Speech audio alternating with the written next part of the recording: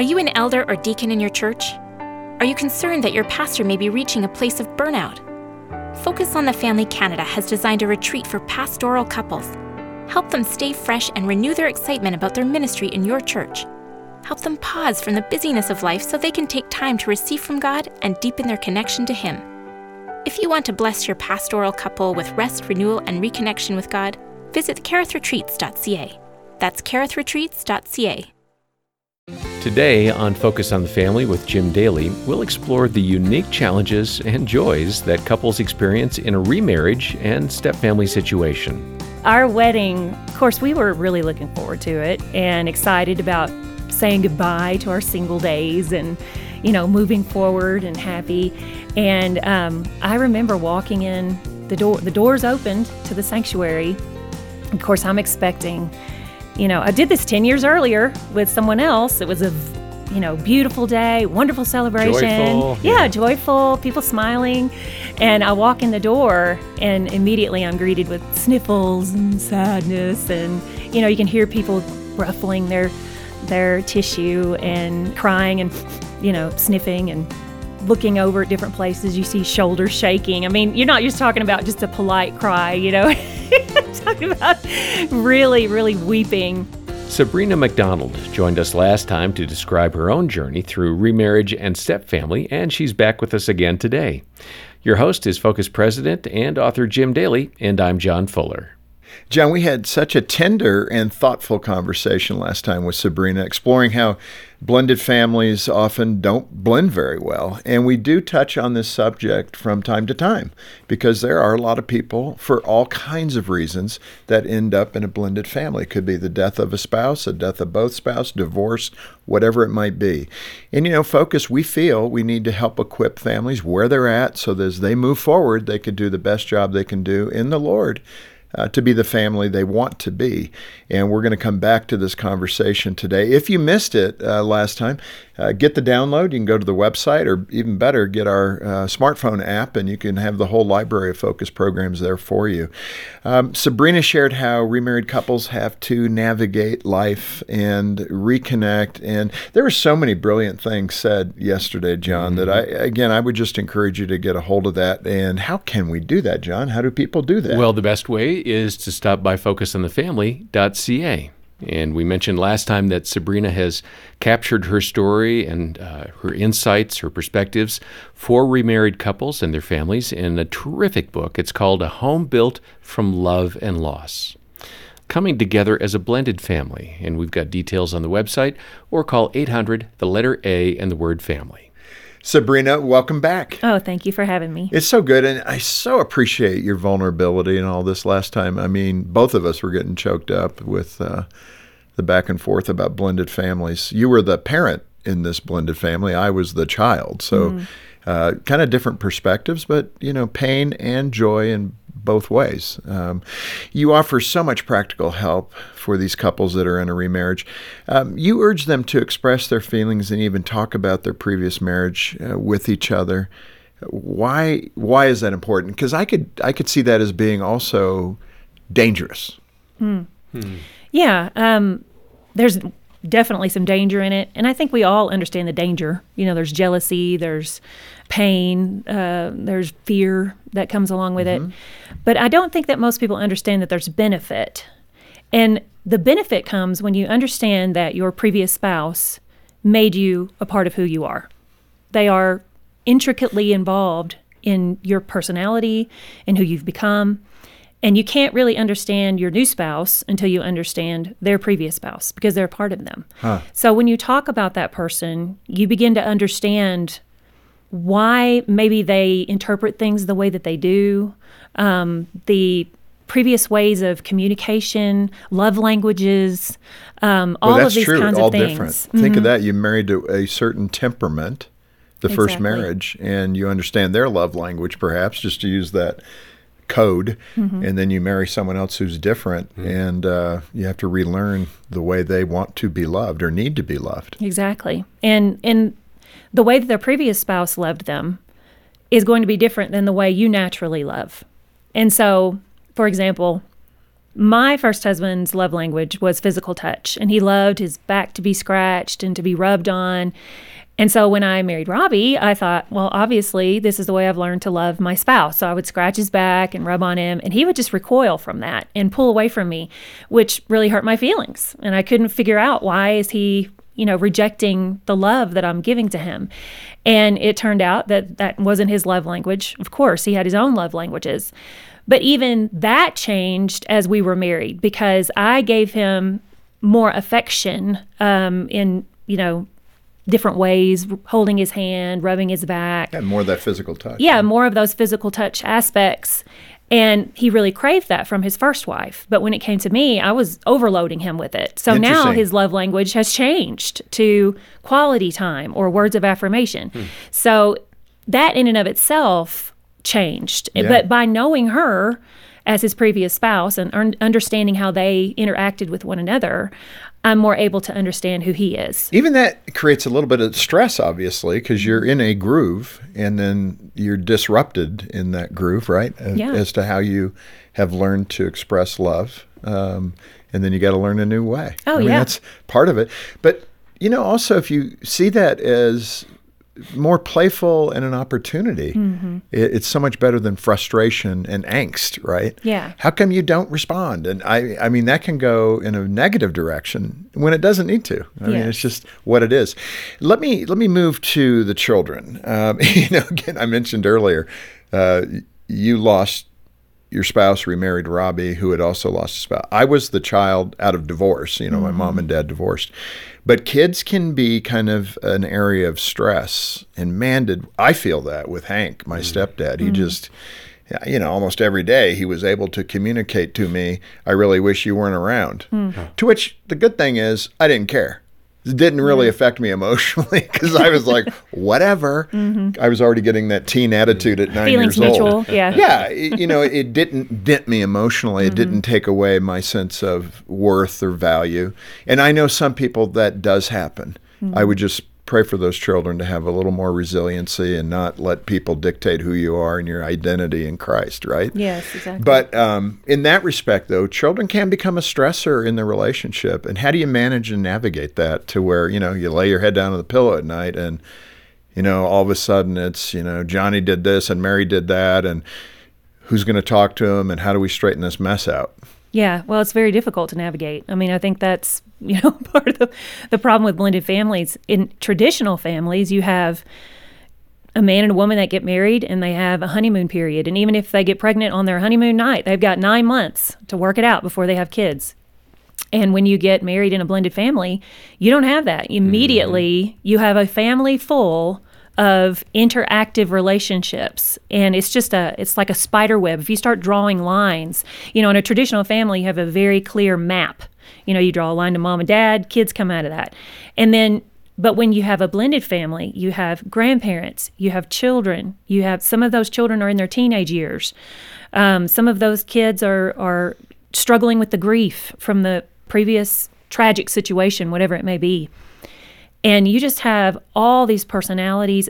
You look at these TV shows like a Survivor or something where they put all these people on an island and then you try to get them all to survive, together. And the chaos that happens, and this person hates this person and this person's stabbing this person in the back. But we take them in a blended family and we're essentially doing the same thing. We're taking a whole group of strangers and putting them in a home and saying, okay, live now and all get along and everybody like each other. And it's just not possible to do that. Yeah. And how do you navigate that? Well, you have a lot of grace. And, I wrote this book so people will understand that there is grief that is happening. It's not just, I don't like you. There's also, I don't like you because you're trying to be my dad. I don't like you because you think you're my mom and you're not my mom. And there's that conflict, that loyalty that goes on, and you're feeling pulled between. So let's say you do like your stepmom and your mom is still alive, or maybe your mom is deceased, but you still feel love toward that person. And now you're sad. You feel like you're hurting the one that you love by wanting to like this person. So that creates a problem. Or let's say you really don't like this person. Your personalities just don't get along, but yet you had no choice in the matter. Your parent loves them and wants to be married to them. They didn't marry you, they married your parent, So how do you deal with that? Well, that is the question. It's a dance. Well, and you had that situation with Benjamin, I think, your yes. son, when he was young, and you had to kind of talk with him about who mommy loves and how mommy loves. How did that? I read that. I want to hear your answer, then I'm going to push back on you a little bit. So go ahead. Well, when he was 5, we had just gotten married, and he was really unhappy with Robbie. Robbie's coming in, he's taken over. And he's how old? Benjamin was 5. And just in kindergarten, so but running the show, and his now whole he's life not. is changing. Yeah, so he's going into school, and he's also has a new man in his life who's taken over his mom. And so here comes this man telling him what to do, and he was very angry at me, And finally, he looked at me, he stomped his little feet. He said, "Do you love him more than you love me?" Of course, here's a moment of truth right here. Yeah, he's 5, and I'm looking at his big brown eyes with just pain behind his eyes. And I looked at him and I thought, how can I explain to him how this situation is happening? And finally I said, "Are you going to be here when I'm old?" And he goes, "What?" I said, "You're going to grow up, right?" Yeah, I'm going to grow up." And I said, "You're going to get married one day, right?" "Yeah, I'm going to get married one day." And I said, "Then you're going to move off and you're not going to be here anymore. But Robbie will be here. He'll be here when I'm old.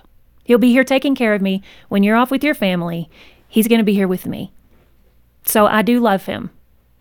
I do love him. And he understood that. It was like he kind of, it put it into focus for him a little bit. No, that's good. The mother knows her son. Yeah. For me, it was, what I probably would have wanted to hear is, of course I love you.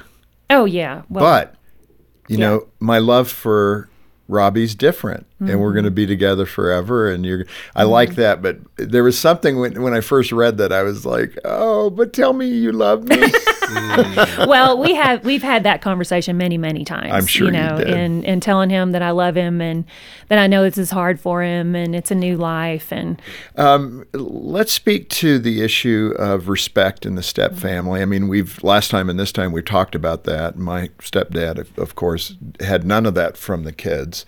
And I don't know, there's probably blame on both sides of that equation. The stepchildren don't treat the step-parent with respect, and then the step-parent is attempting to create that bond. Right. And then the kids are sniffing that out, going, that's all fake. You can tell I'm an experienced stepchild. Yeah. But that's the dance. And I don't know in that equation or that formula, in my case, what Hank could have done to connect with us. There's probably many things I would have responded to. But speak to that idea generally about how a family, a blended family, a step family, can develop respect within the group, within the tribe. Yeah.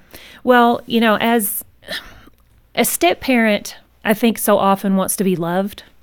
They want to come into a family and step into a role that is loved. And that is just impossible. You can do that. Your biological children, when they're born, they grow up and they love you because they're your biological children. It is what it is. That's exactly right. They don't really choose it. It just happens. But with stepchildren, they can't love you. And that was another thing I had to learn, was that also a step-parent can't love a child. It's not there automatically. It's something that grows. So I expected Robbie to walk right in and love my children. They were so young. He didn't love my children because they weren't his children. He had to grow in love with my children. But it's really critical for that step-parent to realize that they have to ease into that loving relationship. That's right. Because it's not a license to be abusive. That's exactly right. I mean, even subtly. That's exactly just right. whatever it might be, a little ignoring of the child, or get your act together. You're always spastic, or whatever you might say, right? Right. Because you're not used to that child's, personality. And that's what we were talking yesterday about. When I wanted Robbie to come in and be this disciplinarian in the home, the kids did not respond well to that. Yeah. And so what he really needed to do was focus on that relationship of being a friend, of being someone that they enjoy being around, really letting that be the kind of focus in the home for the step-parent than it is, here's the rules, here's the order, respect me, that, hard line should not be what they really focus on. They really need to focus on that loving, tender, getting to know each other. I mean, you're total strangers at that point. This can feel thankless in the role of step-parent, but you use Galatians 1:10 as a scriptural reminder. How does that connect? What is that scripture? Yeah, Galatians 1:10. It says, "For am I now seeking the approval of man or of God? Or am I trying to please man? If I were still trying to please man, I would not be a servant of Christ." So, that's what it goes back to is pleasing God and not pleasing man. You can't worry about what your stepkids think about you. You can't worry about what your spouse thinks about you. You can't act in a way that you think is going to get you something in return, even if that acting is love. But you have to do things that you know that God has called you to do and act in a way that you know that the Lord will be pleased instead of men in the family. But it's critical, especially in Christ as Christians, that love is coming from that step-parent. Oh, yes. I mean, that's the key. You are the adult in the relationship. Yes, so absolutely. Even if children are spinning out emotionally because they've had a lot of loss, yes, you got to remember, be the mature one, take the blows, and then love. Yes, and absolutely. then you're going to earn that relationship, I think. Yeah. Well, and not always, to be honest. I mean, there are people who, no matter how loving you are, no matter how kind you are, no matter how good you are to them, they are never going to want to be all in the relationship. And that's whatever the reason. Sometimes it's because they are afraid that their other parent will get hurt, or there's a loyalty issue there, or maybe they just don't like you. Maybe they just don't like your personality. That's a hard truth. But it's reality. I mean, you step into a situation where, especially when the kids are a little older, and they've got their own personalities, their own dreams, their own hopes, and they're not, you can be the most loving person on the planet. You can do everything they want, treat them any way they want. They're going to find something that they don't like about you, and you just have to accept it for the way that it is. This Focus on the Family broadcast will continue in just a moment.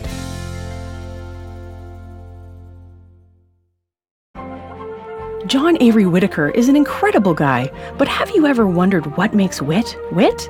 Find out in the new Young Wit book series from Focus on the Family. In book number 1, 9-year-old John Avery Whitaker moves to a new town, makes new friends, faces a new bully, and solves a 70-year-old mystery. Young Wit and the Trader's Treasure is available at focusonthefamily.ca. That's shop.focusonthefamily.ca. Financial Moments with Tom Copeland. Over the past 34 years, I've had the privilege of working with hundreds of business people. Generally, when they invest in something they understand and within biblical guidelines, they earn a profit. This is consistent with Proverbs 28:19, which says, "He who works his land will have abundant food, but the one who chases fantasies will have his fill of poverty." However, when people invest in something that they don't understand, frequently they lose money. In Proverbs 19:2, God warns, "It is not good to have zeal without knowledge, nor to be hasty and miss the way." Whether you plan to build a house, an investment portfolio, or a retirement fund, God's Word emphasizes the importance of understanding, wisdom, and knowledge. Proverbs 24 says, "By wisdom a house is built, through understanding it is established, through knowledge its rooms are filled with rare and beautiful treasures." In summary, only invest in things that you understand. To learn more, check out BibleFinance.org. Thanks for listening to Focus on the Family. Let's resume now with the balance of today's programming. Sabrina, I'm going to put you on the spot. You wrote it in the book, so I'm not being mean. But your greatest failure as a stepmom, when you reflect back on Robbie's children, who were older when you got married to Robbie, what were an example of where you thought, if I could just redo that, I would have done it differently? Yeah. There are many of those examples. Well, I appreciate that. But the one that I wrote about in the book was when we first got married, Robbie and his son Seth, who was just a teenager at the time, they would go out every Saturday and go golfing. Yay! Yeah. Oh, sorry. That's what they thought. Yay! And I'm at home, and of course I had my own, dreams about how this situation would turn out. And I'm thinking, these guys are just trying to get away from me and my kids. they're just trying to leave me here at home, and they're going to go out and have a great time and, party all day and hit balls and, do their whatever man stuff. And they're just leaving me. Yeah, exactly. Good shot. Way to go. That was great. Yes. And I'm going to be here doing all the work, with the kids. And so I really, talked about how displeased I was and I didn't like it and it's not fair. And must have been fun when Robbie got home. Yeah. And so he stopped doing that. And big regret. I mean, looking back, that was their time together. And I took it from them. So I wish I hadn't done that. Well, trust me, you could be the bio mom and have the same feelings. I think Jean and I think we had that discussion. Really? You're going to go play golf on Saturday? Shouldn't you be home with your kids? Which, they weren't old enough for me yet to take them golfing. I chose to try to go golf without anybody. So I know that feeling. And, for me, that was a little insensitive. And Jean was great calling me out. So there's positiveness on both sides. Now that we have you in tears on your failures, let's end on the high note. When you talk about those things, when you reflect back on them, what was something you did well? I think when we first got married, Seth knew that I didn't want to try to be his mom. I knew that he had a mom. I knew I wasn't it. And how old is he at this point? He was 14 when we got married. Ooh, that is tough age. It was really hard. It was hard to know, is this normal teenagehood? I didn't have teenagers. Never had teenagers. So a lot of times I didn't know if his reactions were just hormones or was it grief from the loss of his mother. But yes, and yes. Yeah, probably. exactly. Yeah. But we talked about her a lot. Yeah. And we talked about what he misses about her and, what were his favorite memories. And I wanted him to know that I wasn't trying to take over. Yeah, that's a good conversation. Yeah, we were friends, and that's what I wanted to be. Yes, I expected him to have respect for me and to go by the rules and things like that. But one day I asked him, I said, why did you say it was okay for your dad to marry me? Because Robbie would run all the girlfriends by him, to get his approval. What do you think about her? What do you think about her? And a lot of times he'd say, no, definitely not. Don't marry that one. But when it came to me, he said, okay. And I knew that was hard for him because he was the youngest and he was going to have 2 younger siblings. And so I wondered, I said, why did you choose me? And he said, because you didn't try to be my mom. Wow. Yeah. So that meant a lot to him that I came at it from that approach. And that's good advice. I mean, you're trying to be somebody you're not, or, be her or be him if you're the guy. Right at the end here, you and Robbie built a new house, which also has trauma for the kids, either direction, right? And you built this house and you named it Havilah. Why? What is that Hebrew word, and what's the significance of it? Well, it's interesting where you're telling the story about, your stepdad coming in and getting rid of all of your furniture. Right. And when we first got married, we moved into my house because my house was bigger. I know the vocabulary. It sounds silly, but it is what you think. Yeah, it's exactly right. That's not your furniture to sell. Hey, that's not your house to run around in. Exactly. So when we moved in there, all of their things went into storage. And they felt like they were living in my house, because I already had furniture. Of course, we're dealing with the death of a spouse, so it's not even like a divorce situation where half his stuff goes to the, the other home. Right. And that's another problem when you're dealing with death is that there's no home for them to go to. That he can't go back home. There's no other family where they can go to.